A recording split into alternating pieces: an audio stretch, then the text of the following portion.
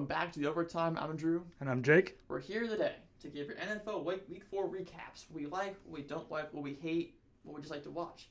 So right now, Jake, we're going to the first game I see. The Jacksonville Jaguars are jagging off against the Broncos. They won 26-24. What'd you like about that game, Jake? Yeah, I have to, despite the fact that a lot of the attention is on Gardner Minshew, I think for this game, I think we really have to focus on Leonard Fournette's performance. He is pretty much the reason I think the Jags won. Defense did okay, but I mean Fournette putting up 200 plus rushing yards. I don't know the exact number, but he did an excellent job, and Minshew just kind of carried everybody through the end until Lambeau's game-ending right through the pipes field goal to win it. That was great. Gardner Minshew, who can throw a pigskin a quarter mile at Mile High Stadium, ended up with 19 completions, 32 attempts. He had 213 passing yards, 2 touchdowns. His pocket presence, scooting around the defense, is incredible. He has incredible awareness. He's great on his feet. The biggest thing that I see is, honestly, this is kind of, from a Jags fan, I guess worrisome with going back to Nick Foles. Like, how do you feel about how Minshew looks? And because Foles is, we got Foles as a replacement for Bortles, right? So Foles goes down with this collarbone clavicle injury, and Minshew is tearing it up. So do you think this is worrisome for Foles? He's kind of sitting on the sidelines seeing this, Uncle Rico 2.0 kind of taking off. Like, how do you think he feels about this, and kind of how that might predict his future? This might be a hot take. I think that Nick Foles has peaked. I think that Super Bowl against the Patriots might have been his peak, and he's coming down to earth. And right now, Minshew's catching fire.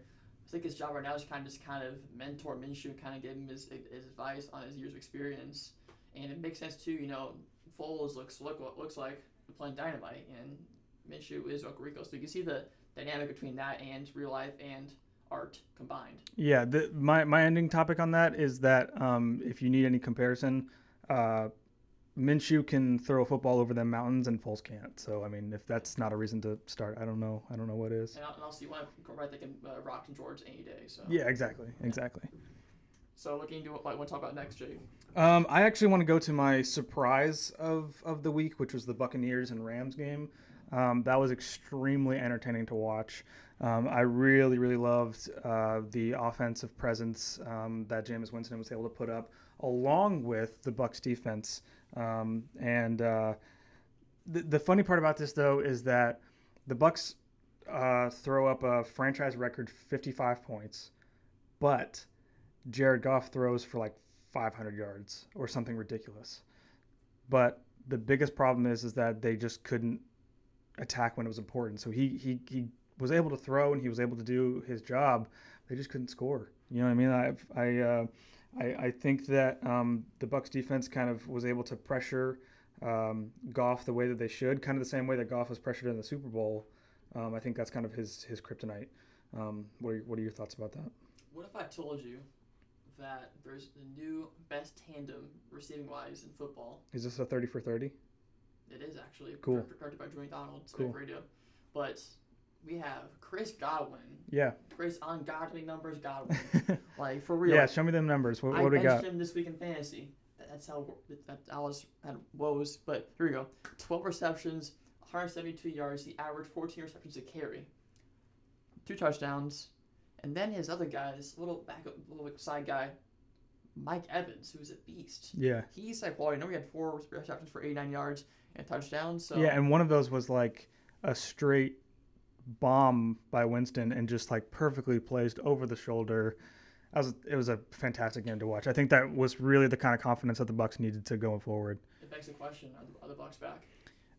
We'll see. That was a really great performance against Los Angeles, in Los Angeles nonetheless, but we'll see how they do coming up next week. I guess I'll bounce over to my next one. Yeah, go for it. I think that one of the games I really like to watch also was just Chiefs Lions.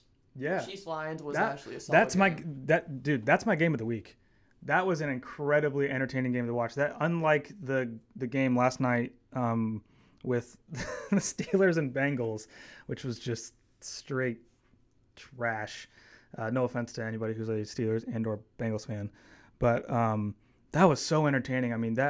You're talking about a Detroit Lions team who was going up against the Chiefs, who last year they were super dominant. This year they're even dominant with having Mahomes and Kelsey and everybody in their whole sort of mantra, so to speak. But it was back and forth scoring the entire time, close score even at the end. What's the final score? Do you have the score up? Yeah, it was a 34-30. 34-30. That's close, man. Against a really talented Chiefs team. So even though the Lions lost, now Patricia's got something going. So I like it. I like it. Look at the stats, though. The Lions never allowed a passing touchdown by Mahomes that game. It's incredible. I have Mahomes as my starting QB in fantasy, so I like when he puts up points. Yeah, I think one of the biggest guys, too, has been Kerryon Johnson. He's been dominant this year so far. Yeah.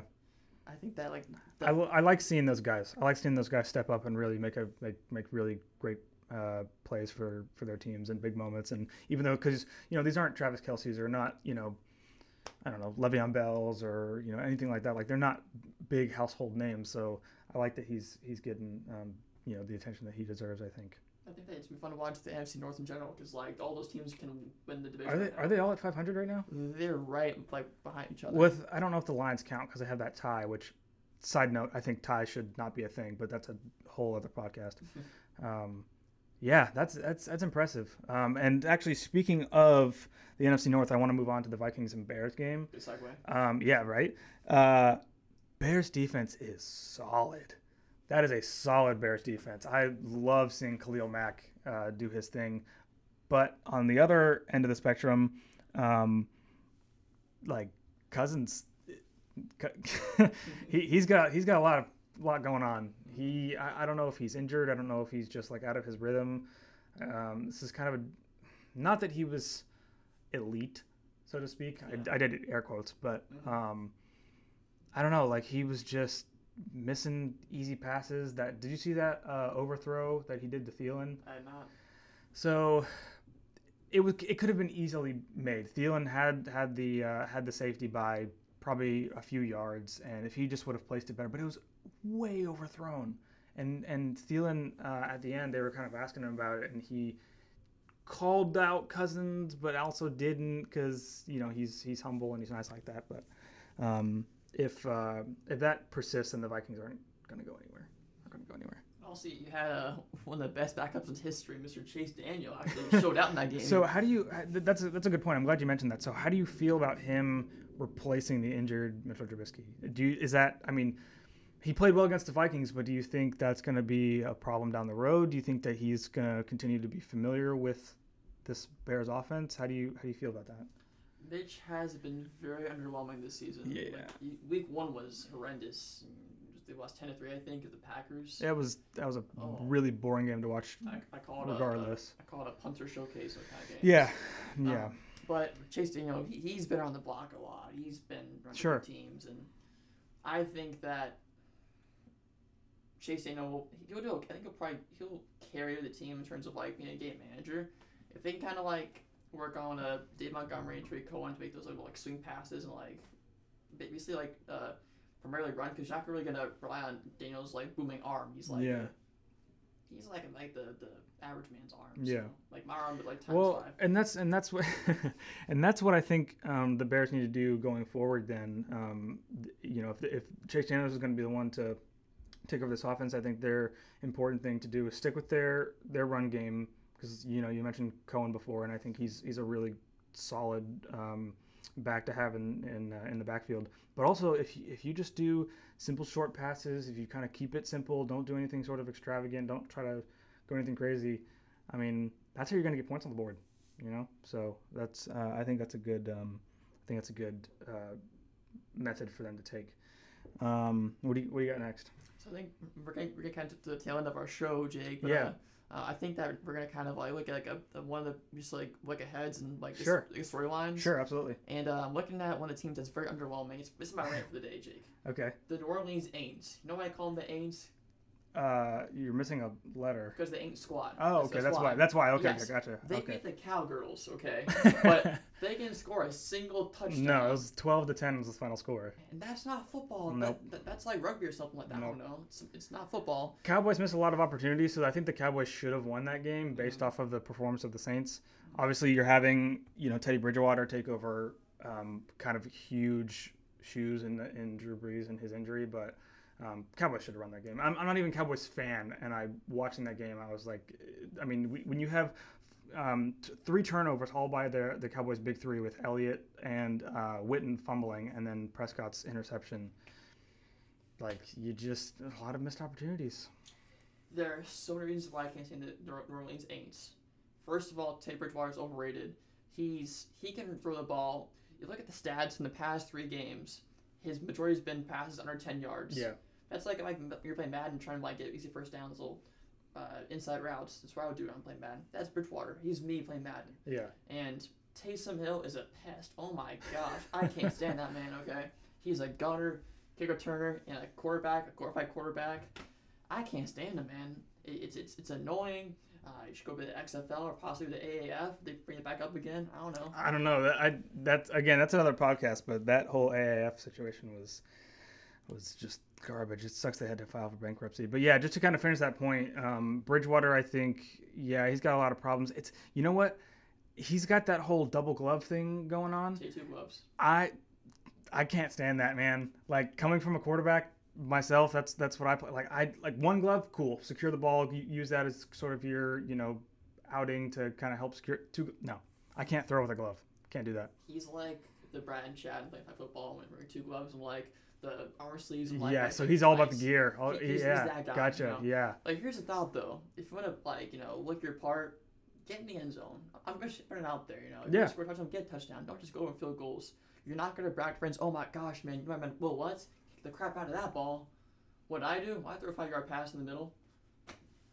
Also, okay, he could put the ball away when the last drive, they're at 32-yard line. He had to basically put the ball in the middle of the field for it to get a field goal. Stupid Teddy Bridgewater drops back. Demarcus Lawrence, who's an animal, sacks him for 8 yards loss. Now Teddy could throw the ball away, but no, he tucks it. Teddy 2 gloves tucked it, and I can't stand that. Okay. Yeah. So Bridgewater I can't stand that man. But ironically, from the same location in Florida. But I digress. Jake, do you have any last hot takes about NFL? No, I don't think so. I think this is going to be an interesting season so far. I think we're seeing teams doing well that we don't usually, for example, like the Browns, 49ers, just teams that, are kind of stepping up and I think making it really entertaining so it's not just the same 4 every season. So it should be good. All right, and I also did mention my Falcons. I don't want to get into that. Just they played a game and they lost. I'll say that. Yeah, and then my Patriots played a game and they won. So there it is. That's a recap on our Homer 2 seconds. I'm Drew, joined by my buddy Jake Moudy. Hopefully we'll have this show on sometime again this season. But thanks again, Jake, for coming on the show. Yeah, man. Thanks for having me.